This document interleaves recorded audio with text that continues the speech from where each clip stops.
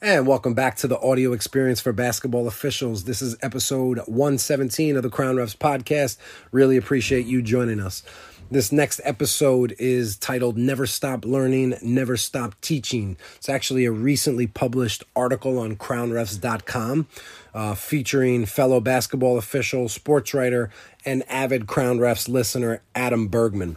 This is a story from the 2019-20 basketball season involving a player who he gave a technical foul to that would wind up a few months later doing yard work at his home during the pandemic. First time they had seen each other in a few months was in Adam's front lawn with the player's father there. They were both working on his front lawn. So it was a pretty interesting exchange they had. Hope you enjoy it. We brought Adam back to, obviously he wrote the article, but I wanted him to provide some audio almost in story form, added some music to it. So I hope you like the new format of this type show.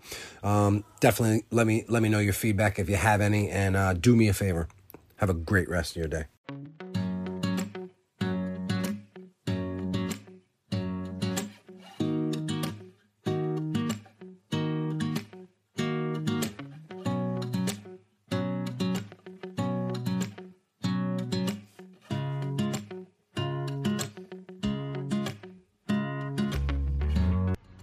Hi, this is Adam Bergman on the Crown Refs podcast with a short story entitled Never Stop Learning, Never Stop Teaching. I grew up all around team sports, but never as an athlete, aside from a very brief stint chasing butterflies and picking blades of grass during recreational soccer games at a very young age, where halftime orange slices were a huge deal, or so I've been told. But I've always had a love for competitive games, almost regardless of the sport.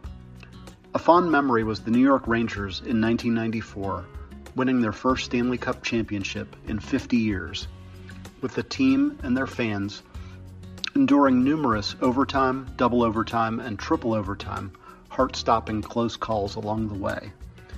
In college, I served as a credentialed sports reporter for my university's student newspaper, and I spent countless games on press row, in locker rooms, and interviewing coaches and players for football, basketball, soccer, tennis, lacrosse, you name it. And while I never thought to interview a sports official, as reporters we did occasionally benefit from an official running past press row with a brief explanation of an unusual ruling. Fast forward to 2018. After hearing me remark for the umpteenth time how great sports officiating would be as a semi-retirement job, my wife finally persuaded me not to wait for semi-retirement to pursue the opportunity. Spring of 2020 marked my second year refereeing basketball and my first year calling scholastic games. Every minute was better than the last. The only thing better than a front row seat at a competitive game is being on the court as an integral participant, exercising body and mind while keeping the game safe and fair for all. Calling an ever-elusive perfect game is the goal, and the pursuit of continuous improvement toward achieving that goal keeps me going. Mechanics, signals, positioning, and communication, they're all critically important. That said, a willingness to constantly learn and strive for continuous improvement might be even more important. And there are countless ways to do so, obvious and less obvious. Training classes offered by a local IBO association are fantastic. Arguably, there's no better learning experience than on-the-job training by donning some stripes and a whistle and learning from live game situations. After the first game or two, if you're hooked like I was, you'll seek out every opportunity to get better.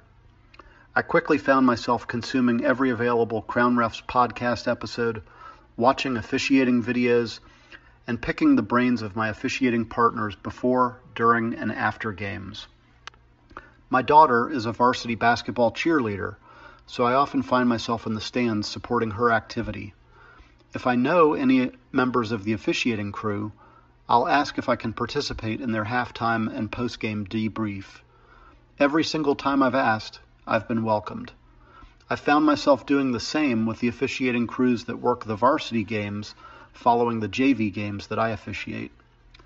While I've never been shy, in the presence of these senior officials, I find myself wanting to listen more and speak less.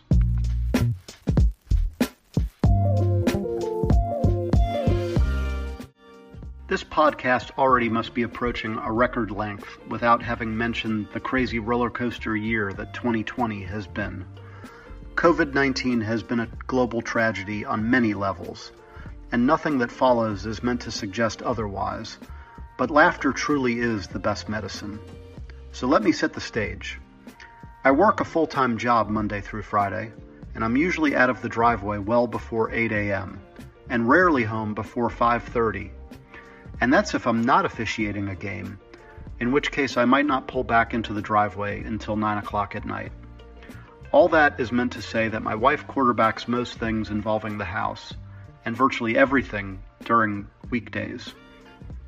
Fast forward to 2020, amid the global COVID outbreak, my company urged us to work from home, so I set up a temporary home office in a spare bedroom.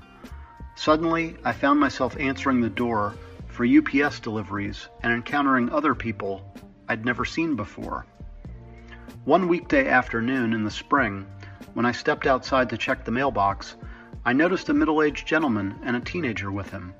They were working on our yard, and I quickly ascertained this was the father and son crew that my wife had hired to perform some yard maintenance for us. I said hello to them and thought nothing further of it. By the time I returned from the mailbox, I noticed the teenage son staring at me. And after a few seconds of silence, he said, "You look so familiar.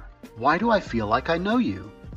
So I took a closer look at him, racking my brain, but I couldn't make any connection at all. So I asked him where he went to school, thinking that he might be a classmate of my daughter's, but he wasn't. I also asked whether he plays baseball, thinking I might have umpired a game he played in.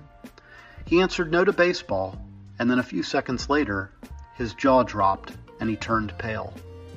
He was briefly stunned into silence, and then managed, "You ref basketball, and you called a technical foul on me." At that point, the light bulb went off in my head, and I realized that indeed, I had.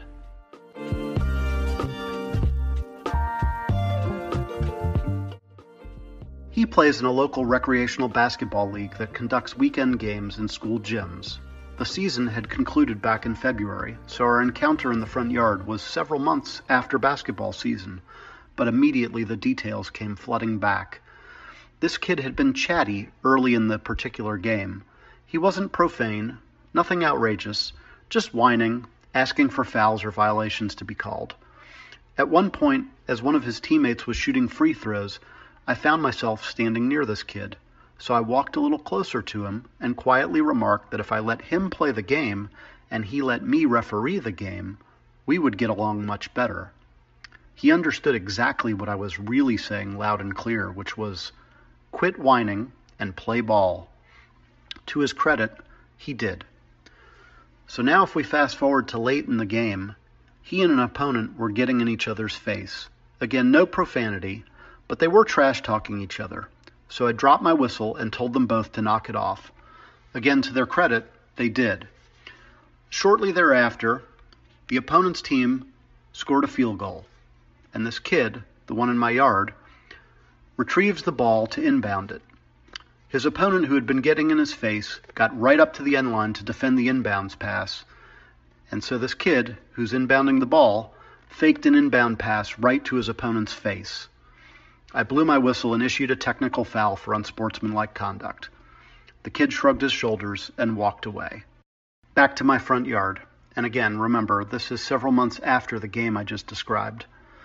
The kid's dad, now alerted by his son that I had refereed his game and assessed him a technical foul, proceeded to ask me for clarification about the technical foul rules. We had a pleasant conversation, and the dad seemed more than satisfied with my explanation, especially that a technical foul in that moment is designed to de-escalate the situation and keep a fight from breaking out. Lesson learned? Well, that'll be determined when basketball resumes.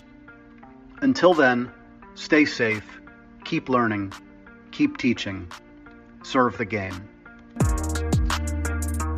Thank you for listening to the Crown Refs Podcast. Serve the game.